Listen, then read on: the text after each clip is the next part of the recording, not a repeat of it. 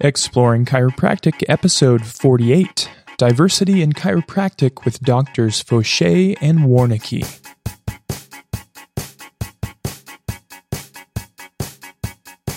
Welcome back to Exploring Chiropractic. I'm your host, Dr. Nathan Cashin, and in this episode, I bring two guests who are members of the American Chiropractic Association's Commission on Diversity, which was convened just about a year and a half ago to spread awareness and begin to make some changes within the profession with regards to diversity. We discuss what diversity is, all the different components and aspects of it, and how it will affect the profession and the individual chiropractor in the future. Dr. William Foshee is the chair of the Chiropractic Association's Commission on Diversity, and he's a 2017 graduate of Northwestern Health Sciences University. He practices in Dallas, Texas, and his goal is to positively impact culturally competent delivery of chiropractic care both locally and nationally. And my other guest, Dr. Rebecca Warnecke, is in her second year of practice just outside of Grand Rapids, Michigan. Prior to graduating from Palmer College, Dr. Warnecke completed an 8-month clerkship at the Martinsburg VA Medical Center in West Virginia, where she provided chiropractic care to veterans working in an interdisciplinary environment alongside primary care physicians. She's an active member of both the American Chiropractic Association and the Michigan Association of Chiropractors. And for the ACA, she is a member of the Commission on Diversity and Quality Assurance and Accountability. Hope you enjoy this interview with Drs. Foshee and Warnecke. So thank you guys for doing this. After seeing a couple posts and reading about it, I was like, this is actually pretty important. And it's something I don't know enough about, so part of the reason I'm doing this is so that I can learn more and understand it better, but also to get the word out and to clarify some myths and some misconceptions about it. So as I mentioned in the notes, I always like to get to know you guys a little bit better. So Rebecca, when you were a little kid, what did you want to be when you grew up? Yeah, so my background is a little bit unique. I'm definitely the stereotypical chiro kid. I was actually adjusted for the first time when I was 5 days old, and I've been adjusted literally my entire life. There are almost 9 chiropractors in my family now. So growing up, I think I just had a very different perspective than most. You know, I thought everyone got adjusted all of the time. I didn't know any better. And I think I was about 6 or 7 when I told my father for the first time that I really wanted to be a chiropractor just like him. I grew up being in his clinic on weekends, after school, after seeing so many amazing things at a young age. I just knew very early on that it's what I wanted to do. Cool. Mm-hmm. Yeah, that really isn't the normal path into chiropractic. There's a lot of people like that come from those big chiropractic families, and sometimes they don't want to be a chiropractor. Mm-hmm. I find that interesting. Yeah, I almost fell off from it in college. Actually, I think I was a sophomore in college at Iowa State when I first thought, okay, science is definitely my thing. Human anatomy and physiology is definitely my thing. And then I started to kind of question what avenue of healthcare I wanted to take. To make a long story short, my dad actually had a brain aneurysm. So I've always been really fascinated with neurology in general. So I thought, maybe I want to be a neurosurgeon. Maybe I want to have some other type of avenue when it comes to healthcare. And I kind of dabbled for about a year and a half. But once I got to shadowing pretty much every provider you can think of, it really just drew me right back to chiropractic, which I think is important that I had both experiences. Because it really taught me, why am I doing this? Why am I choosing this profession? Is it for me? Is it for my future patients? Is it only because I come from a chiropractic family? So I really got to learn to the core, why I was going into the field that I was going in. Have you taken, or do you have any interest in taking any of the neurology courses, like from Carrick or functional neurology seminars? Yeah, so I've definitely thought about it. I think when you're fresh out of school, you're kind of trying to decide which which one is going to be most beneficial to you in practice. And I think currently where I am and where I'm working, it doesn't make sense at this moment. But that doesn't ever stop me from, reading as much as I can online and, studying up on articles. And obviously we learn every single day, but I think down the road, I would love some extra education. If I could be in school forever, I would. So down the road, who knows, but definitely some interest there. Yeah, that's how I feel too. So Dr. William Foshee, when you were a little kid, what did you want to be when you grew up? My mom was a nurse. And so I always felt like I wanted to be a doctor. And, I took the long route to become a chiropractor. I was an adult learner. I took a gap between high school and college. And whenever I decided to do something more significant, I still wanted to be a doctor, but the truth is the type of doctor that I wanted to be had really changed. My life was, I have one of those chiropractic conversion stories, someone changed my life with, a couple of simple adjustments and, 8 years later, there I am.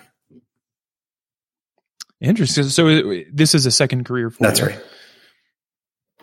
Do you want to share what you were doing before that? Well, of course, I realized as soon as I said that's right that there was a follow-up, that I could just kind of give you a little more information. So my first career was working in hospitality. So my last couple of jobs were administrative management. So my last position was a vice president of operations and field support. And before that, I was an operations manager and special projects managers and those sorts of positions. But it wasn't very fulfilling at all. And, I graduated a couple of years ago and I'm starting a practice now, and I'm really getting kind of excited about leveraging some of my other experiences, to really have a fruitful and enjoyable career. Very cool. Very cool. Well, we're doing this interview because it came across my radar that the ACA has formed a new committee. A commission, I think, is the proper term, on diversity. And so this is a topic that's becoming. I've kind of seen it bubble up a few times here and there in different places. So diversity is becoming. Well, it's always been, but it's really coming to the forefront of important discussions to have, and reach out to you two so that we can discuss this. So how did this come about, and why is diversity so important in the chiropractic profession? So I'll jump in. I think that diversity is extraordinarily important for the chiropractic profession now, because in the regular medical marketplace, reimbursements are more accessible for consumers to see physiotherapists in place of chiropractors. And in my connections with folks who have backgrounds in public health, in the effort to increase our capacity to have access to NIH funding, we have to be able to demonstrate a more robust aptitude for serving a much broader swath of the American public, which, as you know, is projected to become, white Americans are projected to become a minority around 2050. And so, if we don't get a grip on this now, what happens is a diminishing white American public with a diminishing chiropractic workforce, will essentially not necessarily serve a purpose if we don't really acclimate ourselves in diverse in diversity care and in initiatives that really improve inclusion. Yeah, Dr. Warnecke, go ahead. I was going to add to that.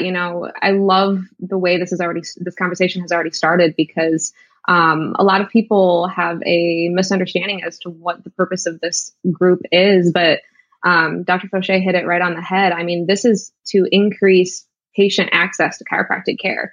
In the Palmer-Gallup poll back in 2015, only about 14% of the U.S. population is seeking chiropractic care annually. There's a lot more people out there, and the reality is not everyone is a Caucasian middle-aged male. We have Hispanic populations, we have Asian populations, we have obviously females, and we have people of different socioeconomic status. And genders and sexuality. And all of these people have healthcare needs, right? Low back pain does not discriminate. And if for some reason we have a barrier that is not allowing us to reach these people, our profession is really going to struggle. So let's clarify exactly what diversity is, because we've mentioned a few different aspects. Certainly, there's the race. So we talked about the race, ethnicity, color of America is changing. A lot of states are already nearing that. Caucasians being a minority, and you touched on some others. So the LGBTQ community, certainly. Women can be, considered a minority in a lot of ways. What other aspects of diversity should we keep in mind as we keep going through this conversation? Personally, one of my favorites to talk about and to really try to understand is socioeconomic status. It's one that really gets forgotten in the realm of diversity quite often, but there are dramatic differences between those on the lower end of that scale versus the higher end in terms of their education, in terms of their access to healthcare, in terms of equality for a number of different things. And there should really be no reason why someone who makes $25,000 a year and has low back pain can't get the same kind of treatment as someone who makes $200,000 a year and also has simple low back pain that a chiropractor could take very good care of. So that for me is one that's very heavy on my heart because it really is the forgotten part of diversity, in my opinion. Yeah, I completely agree, especially when we step outside of the USA. I've mentioned many times on the podcast, I'm involved with World Spine Care, and that's kind of the key goal of that is to bring spine care to people in underserviced areas. Oh, yeah. Dr. Foshee, any other things, any aspects of diversity you'd like to add? Sure. So, there are the standard protected classes, age, sex. But in the United States, there are really no protections for sexual orientation or gender identity. There's no sort of systematic protections. And so oftentimes, even in medical environments and including chiropractic practices, we don't have the best practices at inclusion. Now, because I happen to, be in the LGBT community, it rings true for me a little differently. But there are some other things that are really kind of affecting my perspective on diversity over the past year as I've done more work with the Diversity Commission. One of those is how it is we, advocate for and make ready our services to folks who have differing levels of ability. And so I don't just mean like mobile disability. I mean, are we equipped to deal with patients who are nonverbal or deaf, and do we have linguistic competency?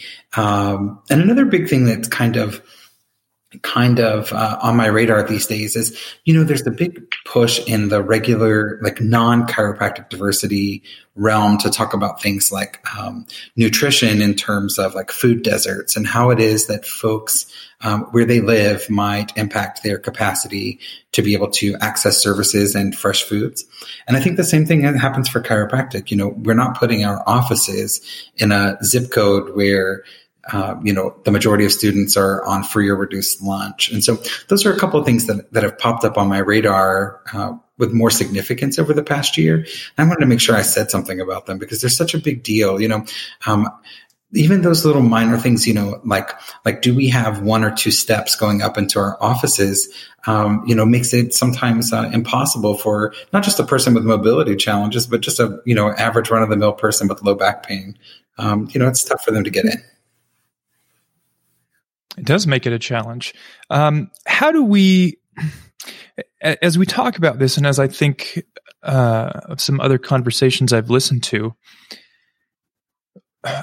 there seems to be the possibility, and I think a lot of people have the concern that when we discuss diversity, we can become so nuanced and start to pick out all of these different subcultures. And so I'll throw myself in there because I was listening to the Women Chiropractors podcast.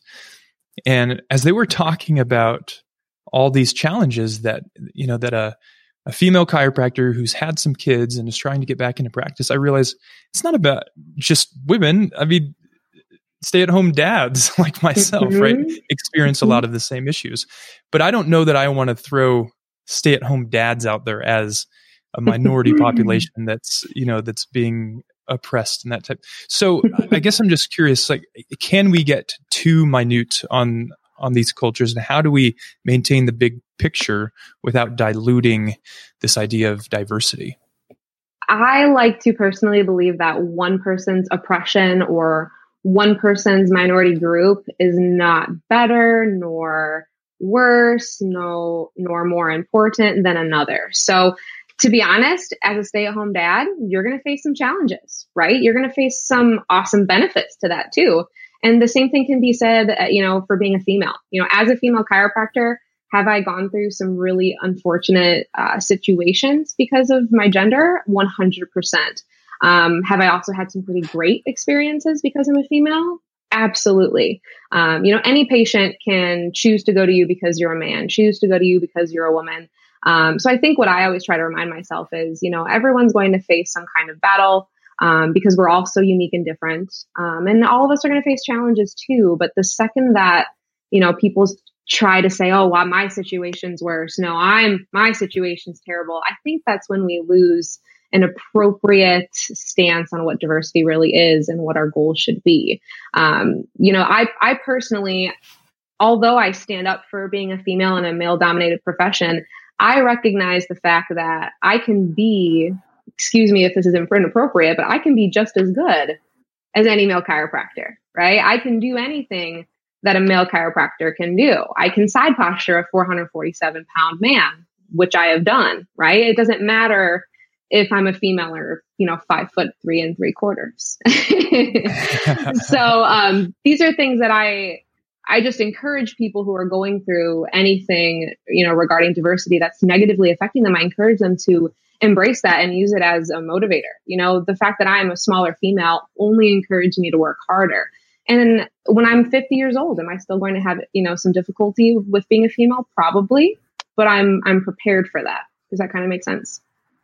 Absolutely. And I certainly have heard many stories where those obstacles became the strengths. Mm-hmm. I think of one of my professors for adjusting technique was probably taller than me and definitely bigger than me. He used to brag about his Gonstead pillow that he had developed from going to buffets all the time. And so he had no trouble adjusting anyone. Mm-hmm. But when you're in that situation, oftentimes become complacent. And so oftentimes, as you mentioned, smaller women become the best adjusters because they have to become much more technically skilled. Right. And I've seen, certainly at the MPI seminars that I took with, I think it was Dr. Sarah Mackey, who is a very petite woman, but man, can she deliver a good adjustment. Well, and just to kind of throw a short story out there, as you already know, I did work. I did my internship clerkship at the VA on the East Coast, and I had the amazing opportunity to work under Dr. Sean Neff, who's currently the chiropractor at the Martinsburg VA in West Virginia. And I will never forget my first week there. He started asking me what kinds of techniques I use, what things I feel comfortable with, and as I watched him adjust patients throughout the day, very aggressive manual Gonstead type of approach, diversified, he literally told me that I will be adjusting exactly like him. And I flat out laughed at him. Here I am, a student, and I laughed because I thought, oh, no. Some of those things I just witnessed you do, there's no way someone like me can do that. And he told me to my face, without a shadow of a doubt, you will do this. And it's because I had someone like that in my life tell me that I think I was able to become that. That's very cool. So before we lose the question for a second, I want to circle back around to what I think is a really profoundly important topic in terms of diversity. And it was, how do we, assess and not become overly critical or burdened by the variances in diverse folks, and ultimately the group of us who've been working on the ACA Diversity Commission have been really working on, establishing some tools that chiropractors can utilize to improve cultural agility. And that's a skill set that we're able to sort of apply to, many types of individuals. And so it doesn't mean that you have to have, specialized training on East African patients and specialized training for sub-Saharan patients, as much as having an improved skill set that just makes us more capable. And I just wanted to make sure that we didn't lose that, because I do get that question fairly often.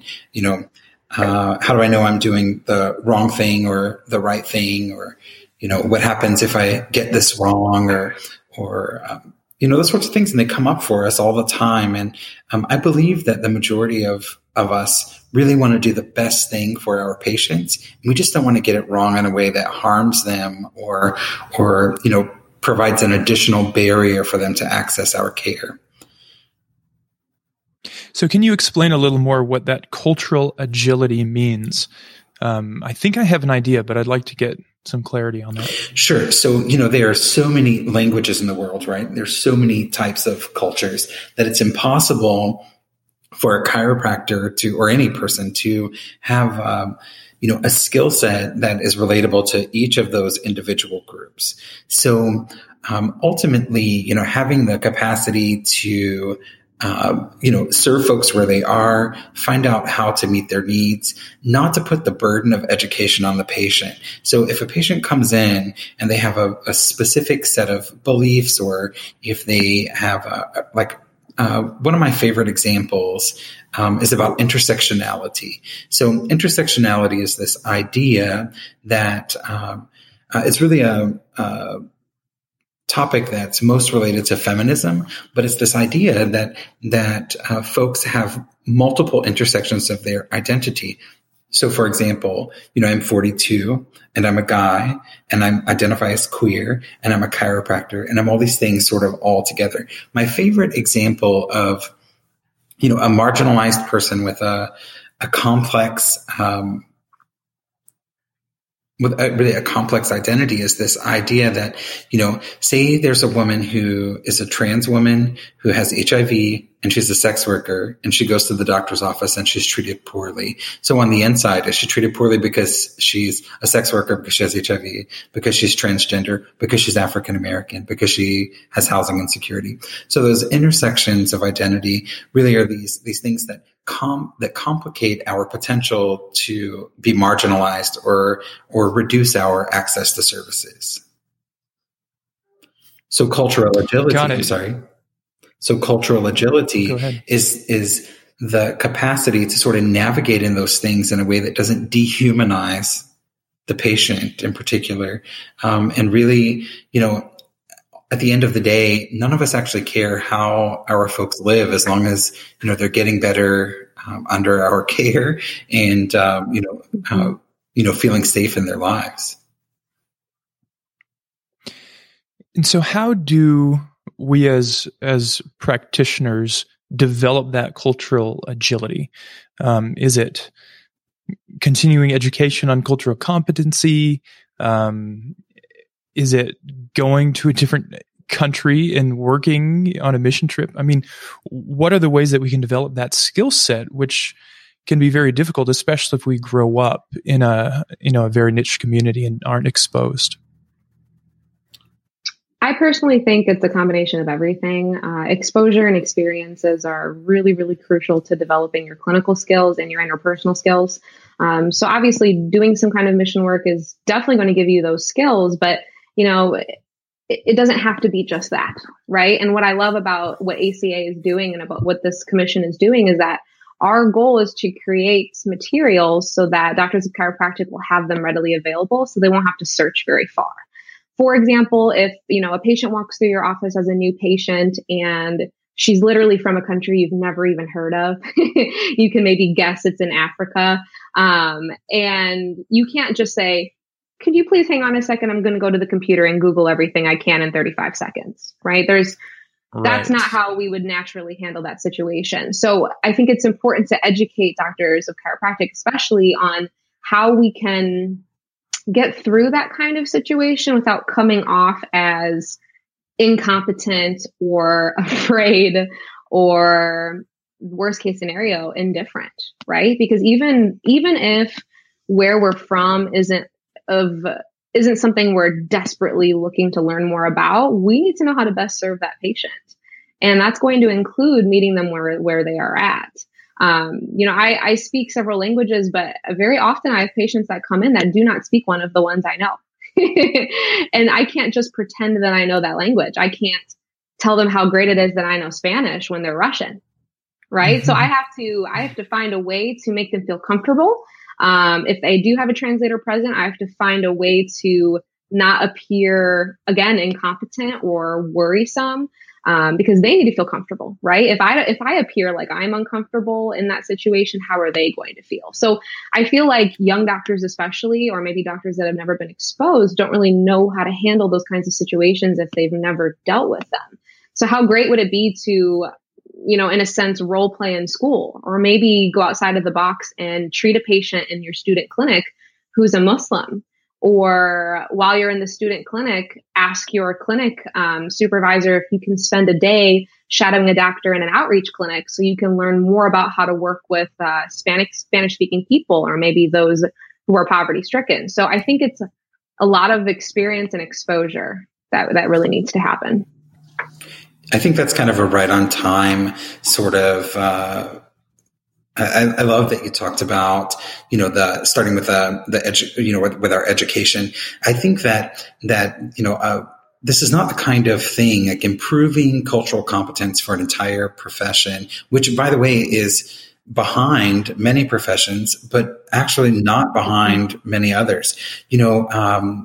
We did a fair amount of research to determine sort of where chiropractic lands in comparison to other healthcare provider types. And there are some who knock it out of the park, and there are some who just don't. And we're kind of right in the middle. And so we're really getting our feet wet. And getting our feet wet, essentially what we're doing is, we are affecting, public information. So public information as accessible through, peer-reviewed papers. There's like in the next couple of years, I know a fair number of folks who are working on papers for publication that are on broad topics of diversity. The ACA just recently established a council on women's health. And the most amazing thing about that was I had the benefit of being at a conference speaking with Dr. Patricia Napoli. She's the council president. And she gave this reminder that women's health is not just pregnancy care.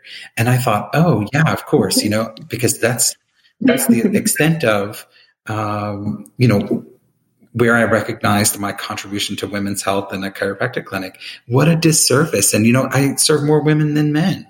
And I was really delighted to be able to hear her. And I think that those sorts of efforts, part of it is public information. Part of it is going back to our schools and our associated service providers and saying things like, hey, your intake forms are not inclusive. So, Meaningful Use now says that you should ask about sexual orientation and gender identity. I mean, it's the law. It's not my opinion. It's what the government wants to know. So, the majority of even university clinics don't really offer that. And the last thing I want to say is our team on the Diversity Commission just this year were assigned 2 student liaisons for SACA. So I think that's a really fantastic thing, because those folks will go back and be able to directly affect the diversity conversation for a couple of thousand students a year. And, I think that, having a platform like that is a really good start for shifting the conversation on diversity.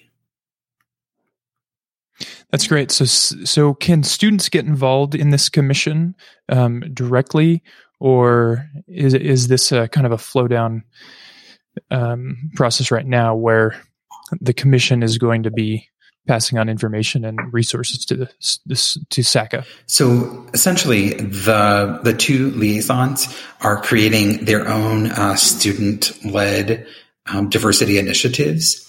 They'll be in conjunction with our greater commission. We have both Dr. Warnecke and Dr. Peggy Chen, who is on our commission, have expressed significant interest in working with the students to be able to affect their deliverables in a way that is useful to them and their colleagues at their chiropractic programs. So, I'm not sure what that will look like. And we are only like 15 months into having a diversity commission, even though it was in 2012 that there were a couple of papers published that said, hey, you chiropractic profession need to do this thing.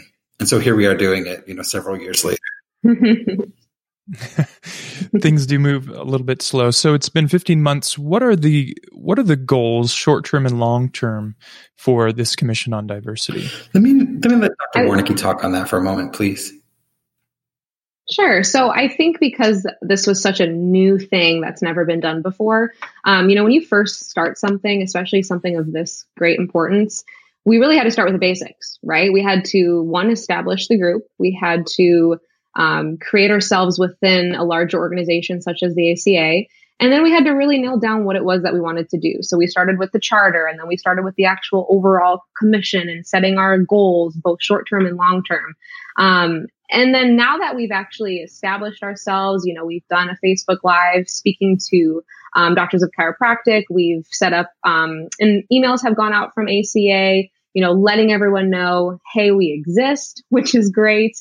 Now that we've actually created a platform and a foundation, now we're actually able to create some deliverables. So some of the really big short-term goals that we have are to literally just produce content, right? Again, that's where exposure comes into the picture. So creating things like blogs, which Dr. Foshee has already gotten us started with, creating blog posts just to spark interest and spark some ideas and concepts among the profession. Also creating things like infographics, explaining just what a tiny detail involving diversity, what that tiny detail can do for your profession. One of my favorite examples of that is that when a female over the age of roughly 45 to 50 comes into your office, we need to be talking to her about bone density, right? We need to be talking to her about, her exercise. And is she only doing pool therapy and aquatic therapy and cardio, or is she doing some kind of resistance training? Because guess what? One of the top things medically wise among that population is osteoporosis, right? And that's one of many medical conditions that has a diversity component to it, right? In the Jewish community, there are diseases, Tay-Sachs disease, that's more common. Among, African-American males, we have children, obviously. We have the elderly population. We have the veteran population. So I think it's really important to educate those who maybe don't want to dive into diversity as much as Dr. Foshee and I do, but just to educate that one chiropractor can make a huge difference just by learning one little detail that we could potentially put out through this commission. That one little detail could help hundreds, if not thousands of people. So, one thing that I think is super cool is just before we were getting ready for this conversation, I looked down at my phone and I had gotten an email from the ACA. And then as we were getting ready to get this conversation kicked off, we noted that we had received the link to a survey. So the ACA has randomized a few thousand ACA members to take a short survey. And really the short survey is not about, what do you think about this? And how are you that, or any of those things? It's how can we help you better meet the needs of your patients? How are we able to better serve your practice? And what types of topics are interesting to you, and how should ACA deliver them, or do we even have a responsibility to deliver them? And so, it's a really fantastic survey, and the survey ultimately will guide our our work for 2019. So all of us have been appointed through 2020. And so what we'll hope to do is take that information. Our purpose is to inform the Board of Governors and the ACA staff on topics related to diversity. And so we know that the survey will help us do that with a greater degree of authority. The last thing that we want to do is show up and offer, a ton of information that's not actually helpful for, chiropractic doctors to be able to, improve outcomes with their patients. The last thing I want to kind of make sure that we acknowledge about this is that ACA is not the only chiropractic related organization that's doing good diversity work. So, as I understand it, that currently the ICPA is working on their own brand of improved capacity for cultural competence among ICPA docs, and then there's a big conference, the Wave, that's held I guess at Life West, and just last year, one of my favorite ACA folks, Dr. Keita Vanterpool, was there as a panelist, hosted by one of my favorite LGBT chiropractors, Dr. Angel Ochoa-Rea, and they have this great dialogue. And so, this is surfacing in places beyond the ACA. And, I feel really privileged to be able to serve ACA in this way because my personal values align in this way. But I would be doing this work, I think, even if I were not associated with ACA. So, Dr. Foshee, what are some examples of organizations that are bringing awareness to diversity? So, there are a couple of, in the United States, there are a couple of small organizations. Like there is a Latino Chiropractic Association. They're very much vitalistic in nature. There's an Asian American Chiropractic Association. Dr. Ochoa-Rea has a small gathering of folks for an LGBT Chiropractic Association. My favorite, the most active of them is the American Black Chiropractic Association. So the thing that I really love about the ABCA is that they really reach out to students. They do a lot to support students, not just to improve the student experience in chiropractic colleges, but they actively serve the community from, that surrounds them. And one of, whenever we first convened the Diversity Commission, we had two folks who were in former leadership positions with the American Black Chiropractic Association, and and one of the things that we found ultimately is that ABCA members go out and do really, really strong work in the community, and I don't, it seems to really be inspiring in a way that we had hoped to emulate their drive and impact as a commission. I find them personally to be extraordinarily admirable as an organization, and their leaders are just folks that I look up to. I'm going to try to find a link to that video of the diversity panel at the Wave. I came across that as I was researching this topic, and I'm glad you mentioned Dr. Angel Ochoa-Rea, because he was actually my second interview on this podcast when he was still at Life West. And I've been following him since, and he's built his practice around the LGBTQ community. I noticed he recently changed the name, but it used to be called LGBT Chiropractic, and now it's called Spectrum, which I like as well. But it's interesting that this creates a lot of opportunities for chiropractors. And I was wondering if Dr. Warnecke and Dr. Foshee, if you can talk a little bit more about what are the benefits to chiropractors if they really embrace diversity and begin developing their cultural agility and competency. What I personally love about it from a benefit standpoint is that it doesn't matter if you decide to dive into diversity 1% or 100%. It will automatically benefit others, and it will automatically benefit you as the provider. One, you're going to become a better provider because you're going to understand your patients better. You're going to be able to provide more positive environments and situations for your patients as well. And the medical community has done a ton of research on this, looking at patient satisfaction rates and general patient comfort levels with their experiences with their medical providers. And every single study shows that they are more comfortable when they feel that they can relate to their doctor. They are more comfortable when they feel like their doctor understands and respects them and will listen to them. Right.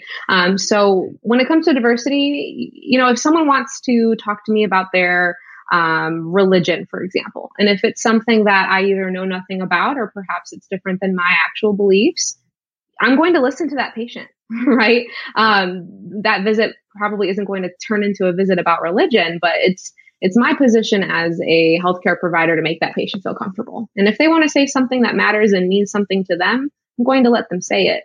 And it's important that I continue to make that a comfortable experience for them. So I think another way it also benefits providers is you're going to increase your population base, right? And that's a pretty blunt way to put it, but you're going to get more patients by being better, more culturally competent, by being more well-versed in these kinds of things. I know for me, the fact that I speak Spanish, it really is a great avenue for me because those patients will feel more comfortable walking through my doors than someone else's. Even if I knew how to speak a couple sentences, that would benefit me. My fiance, for example, I'm always teaching him new sentences that he can use, and his patients have been loving it. They immediately change their outlook. He can tell them different ways to move during the adjustment. He can ask them where pain is. He can ask them where what they feel and what it means to them. And that's something that has really changed his relationships with patients. Imagine what that can do for thousands of doctors of chiropractic. So I think that alone is the biggest benefit that this can bring to doctors. It certainly brings humor into the conversation when you try to use a new language. Yes. It was the case when I was in Haiti and trying to speak Haitian Creole. And yeah, it certainly breaks the ice. Definitely. Dr. Foshee, you mentioned a couple papers, which I'll link to down below, but I thought we just mentioned some of the key ideas. We touched on this at the very beginning of this conversation that the nation is becoming diverse. That over the past looks like about 10 years, the racial diversity has gone from let's see if I can find the numbers here. Because it's on a different page, but the number of Caucasians is really going down, and as you said, in 2050 is projected to be below 50%. And I don't know that we highlighted this, but the idea that minorities use chiropractic less than whites, and not just because they're minorities, the percentage that they use chiropractic is much lower. And so how would this benefit the profession as a whole by embracing diversity? What are your thoughts, Dr. Foshee? So, there are, I guess we didn't really cover this, the three of us together before this, but there are some papers out there about minority group utilization of chiropractic using Medicare and Medicaid. I think that primarily those studies have been limited to African American individuals and Hispanic individuals, which are the two largest minority groups in the United States. So that would, of course, make good sense. And I think that when we're looking at how it is that we're able to serve these folks, it really comes back to utilization. It really is about getting folks in the door. The thing that we have to offer is pretty fantastic. And some people don't like what we do, and that's not that we won't change, right? I did my internship training at a federally qualified health center in Minneapolis. I did 2 federally qualified health centers in Minneapolis, St. Paul when I was in chiropractic college. So one of them was almost exclusively Spanish speaking. And my Spanish is rough. And I always make these jokes and I say, I apologize now. I know like 150 words in Spanish. I don't know 150 words. I know many more. But, like we laugh about it. And I'm going to tell you that what happened is consistently I would have someone come in and say, oh, my sister came here and saw you. So as a student, I learned that, being able to serve minority folks would have built my practice for me, which is exactly, what I'm hoping for, in my new ventures in Dallas, Texas, where I'll be able to treat patients in Spanish. I had this, at one of the federally qualified health centers where I trained, there were a fair number of Liberian refugees in that area. And, there was a woman who came in and I knew just a little bit about Liberia. And we had, how this goes. I'm a student, so I had a whole hour with her for the intake. So, we spent like 3 minutes catching up on what I know. And I asked like 2 questions and we laughed. And then the next week, her daughter came. And then the next week, the son-in-law came. And over and over, I've seen that happen, that when we really kind of reach out and make ourselves relatable, especially to folks who might feel marginalized or are actually underserved or underrepresented, that it's a total practice. It's a total practice builder. So utilization rates go up, and we're not having to do things like go out and knock on doors and do mall screenings or whatever. It's like folks reach out to the people that they know. So I belong to a number of LGBT social media groups, closed groups, secret groups, the whole deal, right? And people say things like, hey, does anyone know a trans-inclusive provider in blank? Mm-hmm. Right? So like in Vermont, there's an LGBT resource, or a resource for LGBT competent providers. And so you get yourself listed on there. It's no charge. And a trans person wants to know, hey, who's the best chiropractor to take care of me? And they look on there, it's me and my colleague, right? Because, that's what we did. And I think that this is a really long answer, but, ultimately it comes down to, as we do good work that, really embraces, folks as they are, it really does impact not just like a person's individualized health or their family's health, but in my case, it has been like the health of their social network and social community. And I think that's the whole point, right? Absolutely. That's great. Well, I'd like to wrap it up. And just mentioning again one of the papers that you sent me, and I really like this quote that I pulled from it, which for me summarizes this quite well. To be contributors to society, it is not necessarily enough to acknowledge that we each have a different way of interacting in the world. To be truly effective, we must understand and grow from the richness that others offer to the social fabric.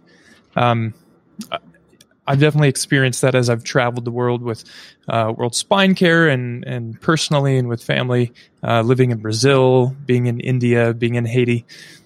There's a lot that we can learn from others that can enrich our lives. And I guess in my mind, that's the greatest benefit that we can get from learning more about other cultures, other genders, races, and all differences that we all share. I'd like to have each of you share where students can learn more, both about the ACA Commission on Diversity, but also you, if you'd like them to follow you directly, and share any final thoughts. Dr. Warnecke? Sure. So as a final thought, I just would like everyone to know, whether you're a student or a doctor of chiropractic or a professor or even a patient, what I want everyone to really understand is that you do not have to be a minority to want to get involved with this. You do not have to be a minority to want to serve patients who are minorities. I get questions all the time. I'm a Caucasian 23-year-old male. Why does this matter to me? If I don't want to get involved with the commission, should I still learn these things for my future practice someday? And the answer is always yes. On our commission currently, we have people that come from all different kinds of backgrounds. If someone really wants to get involved, you can be anything you are and you can get involved. So that's the biggest thing I really want to stress. And then when it comes to getting in contact with us, Dr. Foshee and I are extremely reachable. My email address, my personal is actually R followed by my last name, WARNECKE 7@gmail.com. I am completely open to anyone contacting me on my personal email. I'm very easy to find online as well. Rebecca Warnecke. And then as for the commission itself, if you're a student, I definitely recommend going through those amazing 2 student liaisons. And we can send you that information to post in your show notes as well for students who are interested in that. And talk to your colleges, talk to your universities. If you are interested in anything regarding these things, talk to someone in the clinic about how you can serve patients that are of minorities. Talk to your professors about when you're in clinic about how a side posture adjustment might change for someone of a different gender, race, religious status. Ask questions. That is what's going to get us further with this profession, is asking questions and being willing to learn. I love that. Thank you. Dr. Foshee, last thoughts? So, there are some existing organizations. I'm glad that you talked briefly about, what diversity looks like on a global scale. And so really what we've done is highlight what it is we're kind of focusing on in the United States. But I think it's really important to acknowledge the strong work that the World Federation of Chiropractic and that World Spine Care and the World Congress of Chiropractic Students, those groups really reach, folks who, otherwise would not really, get our care. And so I think that, acknowledging them is super important. I think that not all students or not all folks who listen to this will, necessarily be interested in, ACA initiatives and I totally embrace that. And Dr. Warnecke, I think that she would feel the same way. This is we embrace that. Our work at ACA is, to support ACA members, right? In general. However, ultimate priority is to improve public health. Our ultimate goal is to perhaps make a contribution to improving access for chiropractic patients to chiropractic doctors. And so I'm really glad that you asked the question about how could we direct students to sort of plug in, because, ACA may not be your brand. And if your brand doesn't have a diversity plan, I think it's brilliant to ask about it. I think it's perfectly acceptable to make waves in your universities and in your programs about measures of inclusion and diversity, and I think that that ultimately the student perspective could perhaps be more important even than docs who've been practicing for some time, because those folks who are in school now will be practicing for another 30 years when that happens, that shift in the American population. And so I'm glad you asked about it. I do want to plug myself for a second. So I can be found easily with handles at a mindful Chiro, because I'm a little bit of a meditator. It's a thing that has really shaped and shifted my life. And so it's a part of my identity, and that intersectionality that we talked about that I'm kind of most delighted by. So anyway, I think that's all I have. I'm really glad that you invited us to come on and talk with you about what we're doing and what we think is important about this. Well, thank you both so much. Yes, thank you. Been educational for me, kind of stretched my knowledge and understanding. And so I really hope that the listeners have learned something from this and are encouraged to get involved and just to become aware of the diversity around them. And links to a lot of the things that we discuss will be in the show notes. So if you're listening on your mobile phone, just check the description of the podcast episode. And you can always go to exploringchiropractic.com to find all the notes and links back to Dr. Rebecca Warnecke and Dr. William Foshee. Thanks again for being on the show. Thank you so much. Thank you. Thank you once again for joining me on my Exploring Chiropractic podcast. I hope you enjoyed this discussion on diversity with Drs. Foshee and Warnecke. As always, I would greatly appreciate a review on Apple Podcasts or Stitcher. Just head to your podcast app and leave a review, and 4 or 5 stars. You can follow me on social media by using the handle @ExploringChiro on Facebook, Instagram, Twitter, and I think even TikTok. And one more thing, if you wouldn't mind receiving a very occasional email from me, I would appreciate it if you sign up for my email newsletter. Just head on over to exploringchiropractic.com/email or follow the link in the show notes. Thanks again, and I'll see you in the next episode.